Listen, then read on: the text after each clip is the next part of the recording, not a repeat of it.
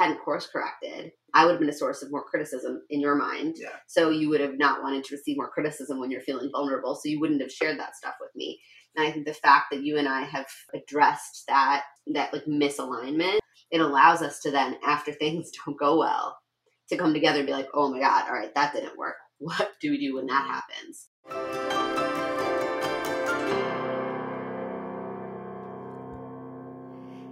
There is no shortage of parenting advice out there. I doubt that you can open your email inbox or scroll through social media without it really being in your face. And this advice comes in many forms, sometimes from professionals in the field, some from people claiming to be experts, some from parents, though those sources are typically highly curated mommy influencers. And honestly, you don't really get much of a peek behind the scenes. So, as a parent in the real world, it can sometimes feel like while you are flooded with guidance, that you're sometimes lacking information on how quote unquote regular parents actually use and apply that information in their own lives. So, with that in mind, I've coerced a very special guest to join us today, a regular dad. He's not trained in psychology. He's not trained in child development or early education. He's still someone who's found his own way through parenthood. I'm going to introduce you to my husband, Danny. Today, we are dropping the curtain and letting you into our living room to hear about the conversations that we've had together when we first became parents. We talk about the tension that we felt in our parenting, in our marriage, and how we ultimately overcame that and learned to be a more cohesive parenting unit, which does not mean that we parent the exact same way, but it does mean that we parent as a team. So I really hope you enjoy this episode, removing the pretty filter and letting you hear the raw truth of how parenting actually looks inside my own home.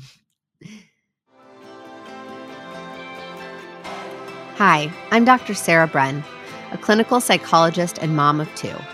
In this podcast, I've taken all of my clinical experience, current research on brain science and child psychology, and the insights I've gained on my own parenting journey, and distilled everything down into easy to understand and actionable parenting insights so you can tune out the noise and tune into your own authentic parenting voice with confidence and calm. This is Securely Attached. Do you sometimes feel that while you love parenthood, it's also overwhelming, messy, confusing, and not exactly what you thought it would be? Do you wish you could stop worrying if you're doing it right and just feel confident trusting yourself? If that sounds like you are not alone. I kept hearing the same thing over and over in my clinical practice, and that's exactly why I created The Authentic Parent, finding your confidence in your child's first year. Whether you're a brand new parent, or maybe you're thinking about how to approach a second or third child with a different set of skills, in this 6-week virtual course, I will teach you the fundamentals of psychology, neurobiology, and child development, and I'll walk you through integrating this new knowledge into your own unique family. I will help you learn to tune out the noise so you can feel confident responding to any parenting problem that arises, connect authentically with your child, and truly enjoy parenthood. Because this is a guided course with access to me as your coach, enrollment is very limited. Make sure to sign up for the waitlist and you'll get access to register for the course before doors open to the public. Go to my website, drsarahbren.com/TAP to sign up and learn more. Knowledge leads to power and power leads to confidence. Don't miss your chance to take part in The Authentic Parent and learn to confidently move through parenthood during your child's first year. Before I ever started working with parents professionally as a psychologist, I was working as a psychologist with adults, but I was parenting as a human parent, right? I was figuring this stuff out on my own as I went. And while you could say that I had an advantage in parenting by having sort of a really deep understanding of the brain and the body and how humans are wired, my husband didn't. The father of my two children didn't.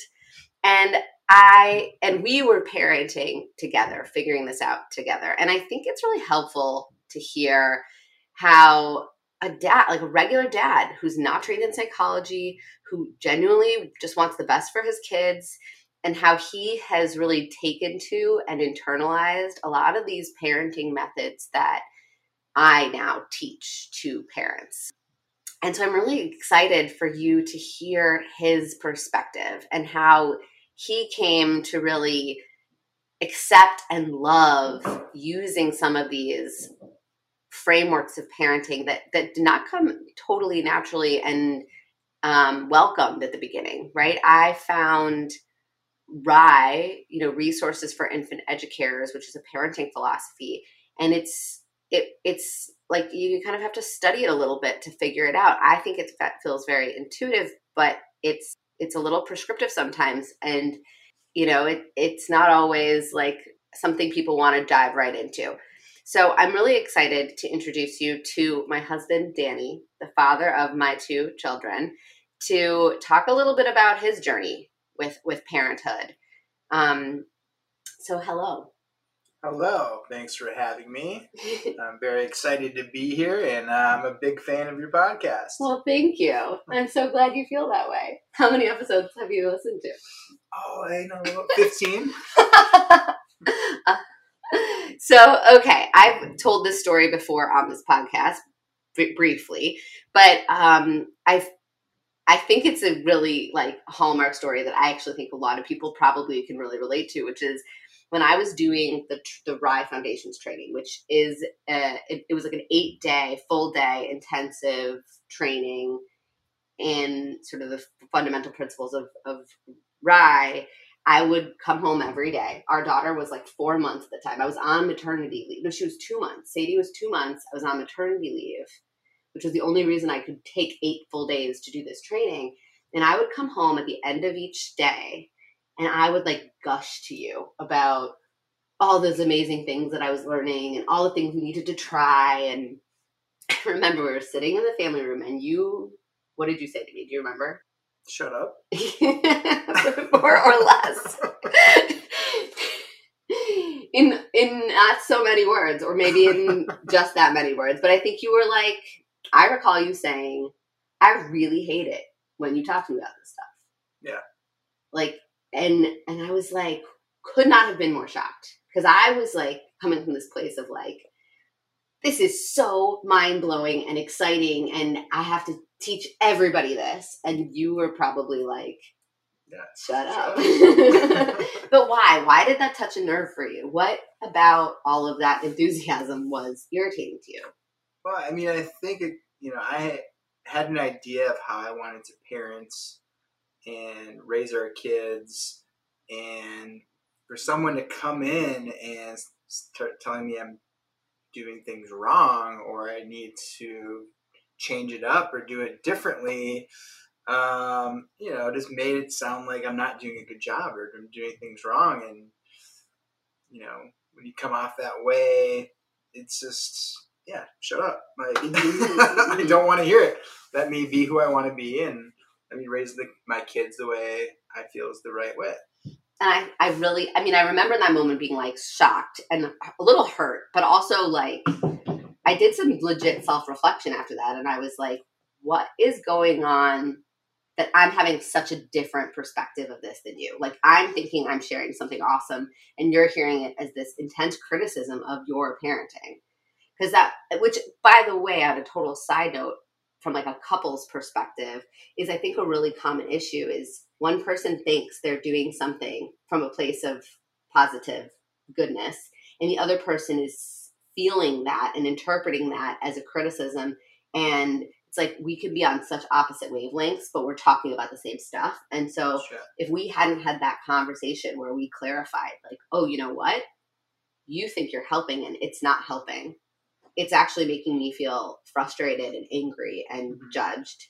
We would have never been able to like repair that and figure out a way to reassess and reapproach not only how we parented our kids, but how we talked about it together. Yeah. Well, I mean, the philosophies and things were mentioning made sense, but it's just the way it was coming off and how you were trying to give me the information. I think that was, the hardest part. But when it came down to actually like the philosophies and, what you're actually trying to do with the kids and that all made sense. But it took a time to get to that point of being able to even accept it. But then I also realized that I was already doing a lot of these things naturally.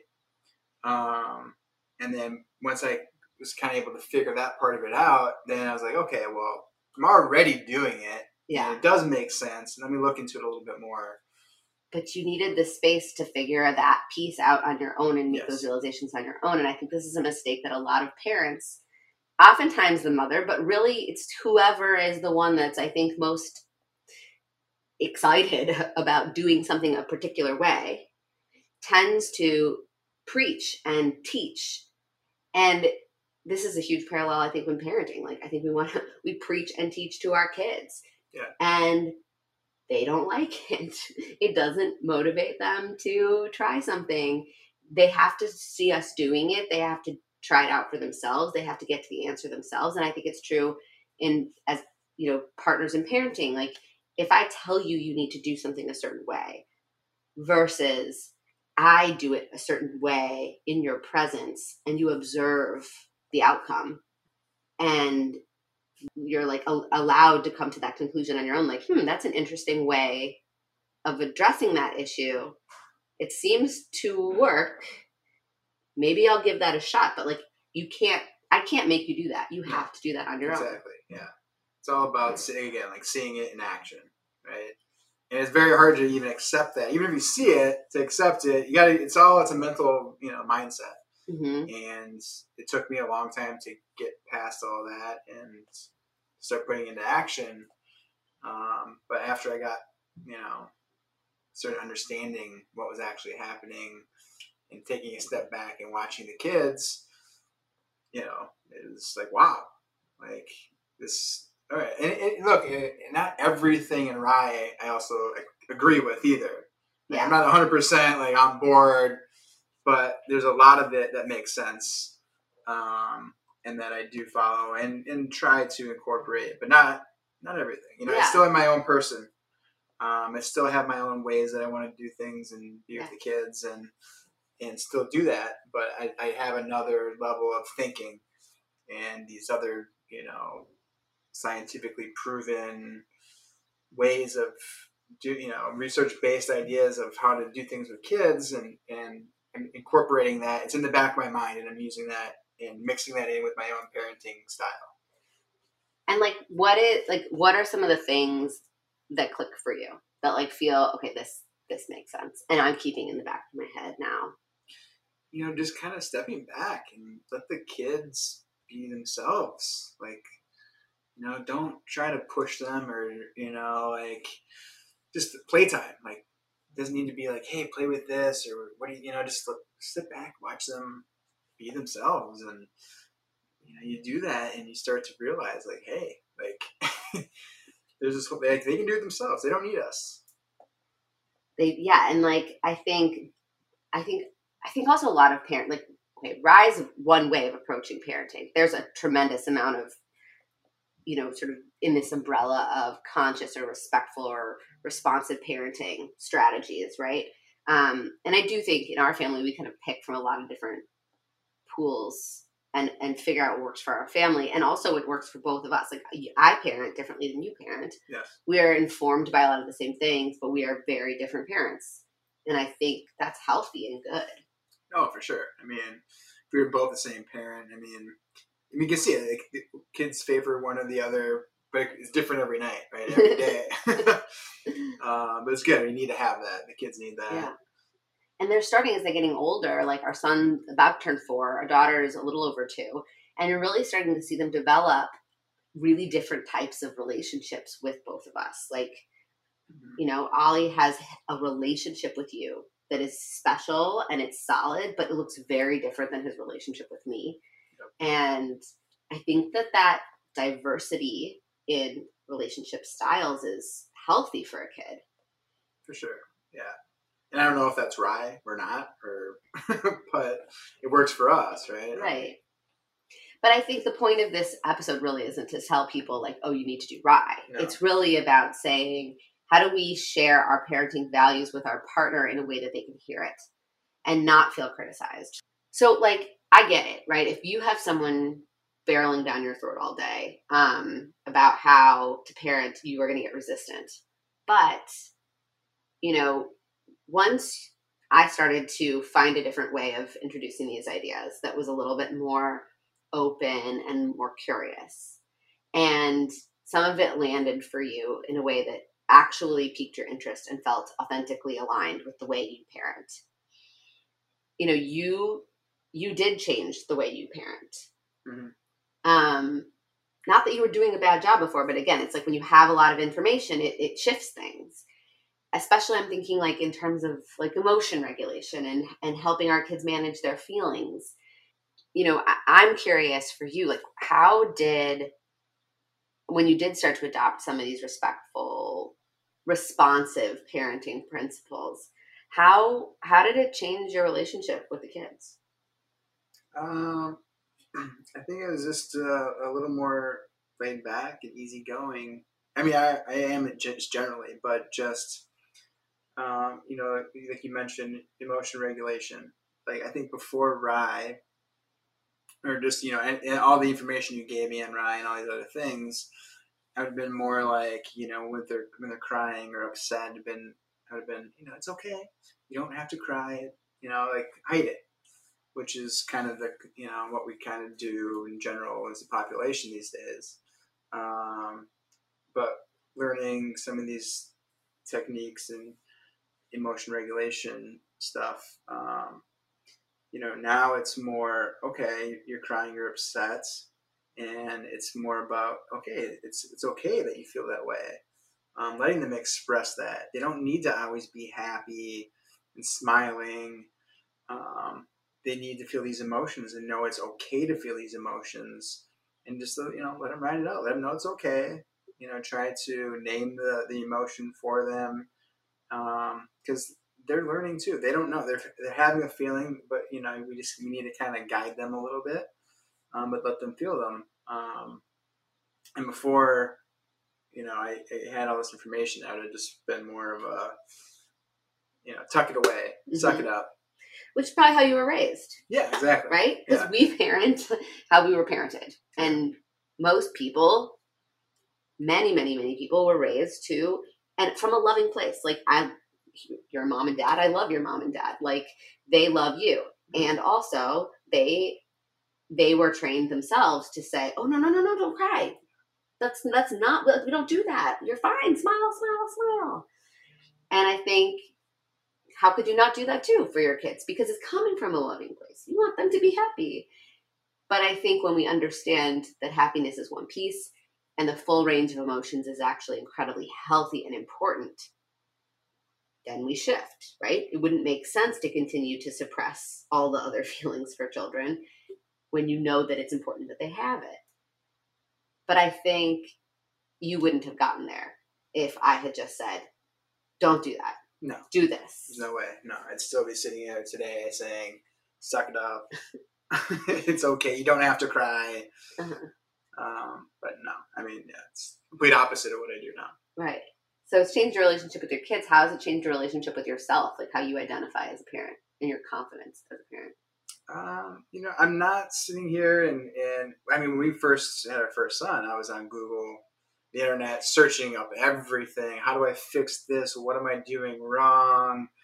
You know, there was no confidence. But, you know, as time went on and you gave me some more insights on all these different things, you know, the confidence built, and I'm not sitting here.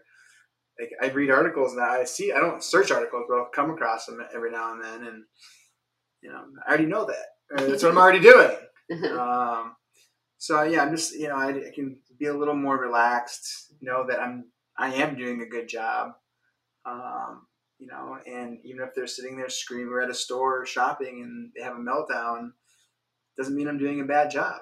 You know, it's you know, just I can't let them sit there and scream in the store the whole time, and you know, got to take some action. But you know, still, you know, letting them feel their feelings, their emotions, and helping them guide them through that. But yeah, just you know, just being confident in wherever you are and whatever happens. Yeah. It's funny because you really are the tantrum tamer in our house, like 100%. When Ollie loses it, it's you that comes in and sort of scoops him up and goes off to his room with him and sits with him and talks with him. And it's not mama, he needs you for that. Mm-hmm. And it's really cool to see, actually. I love watching you with him. Yeah, I mean, it's not the best of times in the moments. But you have so much patience for it. Yeah. I mean, yeah, you gotta have patience. But I don't think you'd have that patience if you thought this tantrum that he's having is a problem and something that's my responsibility to end, because then you'd start to get frazzled and more worked up as that wasn't happening. Sure. And also, like, look, there are times where I do lose it. Like, well, okay. Right, I'm not perfect. We're human, I'm not sure. perfect. I do my best. But look, you have lapses or whatever you want to call them. I mean, like you said, we're human. So just do the best you can. And just as long as you're aware of what's going on. And then there's a lot of times where I'll do things where I'm like, I probably shouldn't have done that. It's not the best way. And then I'll come to you later and say, hey, look, here's what happened. Here's what I did. What do you think? And then I'll take your answer, your feedback, and next time, maybe I'll incorporate that, or I'll just think about, just being mentally aware, and just trying to be better every day. But even that just really illustrates how far you and I have come, like as a partnership in our parenting. Like, we do check in with each other when shit's not going well. Instead of, like, before, if we hadn't course corrected, you probably would have never come to me when things weren't going well, because I would have been a source of more criticism in your mind. Yeah. So you would have not wanted to receive more criticism when you're feeling vulnerable. So you wouldn't have shared that stuff with me. And I think the fact that you and I have sort of addressed that like misalignment and have come to a place where, like, we really trust each other as parenting partners, and we let each other figure things out ourselves, and we don't micromanage one another at all. It allows us to then, after things don't go well, to come together and be like, oh my God, all right, that didn't work. What do we do when that happens? And I don't think it's because I'm a psychologist that you do that. I think it's because we're a team. Yeah. And so we come together when things don't work. When you're their mom, like, them too, right? Yeah. So, it has nothing to do with you being a psychologist. It's the fact that you're their mom, but you know them differently than I do. And it's good to bounce ideas and feelings off of each other. Yeah. Otherwise you feel so alone in it. Yeah, for sure. Yeah. So, okay. I'm thinking, I want the people who are listening here to feel empowered as parents, to be able to parent their own way, but also to feel like they have a teammate. Mm-hmm. So what would be something that, like, you would want that couple to hear that you think helped us? To listen to each other, understand that you guys are going to parent differently, do things differently, but just being open to each other and the other, and other information that's out there, and just take it day by day and use what you think works for you and ignore the rest. Love it. Thanks so much for being here. Yeah, thanks for having me. It's been fun. I know.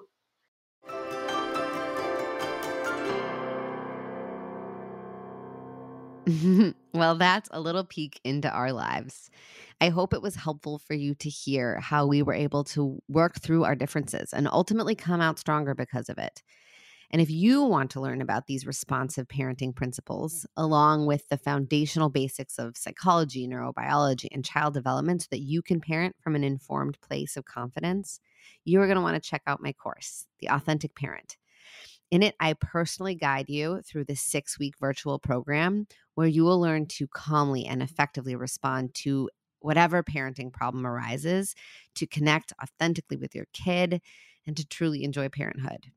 Because when we start working on ourselves, not our partners, not our children, but ourselves, the things that we can control, the way we react, the power struggles we engage in, and the mindset and expectations that we set, we have the potential to make really amazing shifts, and you would be surprised just how much of an impact those personal shifts can make in how our children show up in the family. So thank you for listening. Don't forget to follow, subscribe, like, rate the podcast. It really helps us reach families. And I'll see you next week right back here. Until then, don't be a stranger.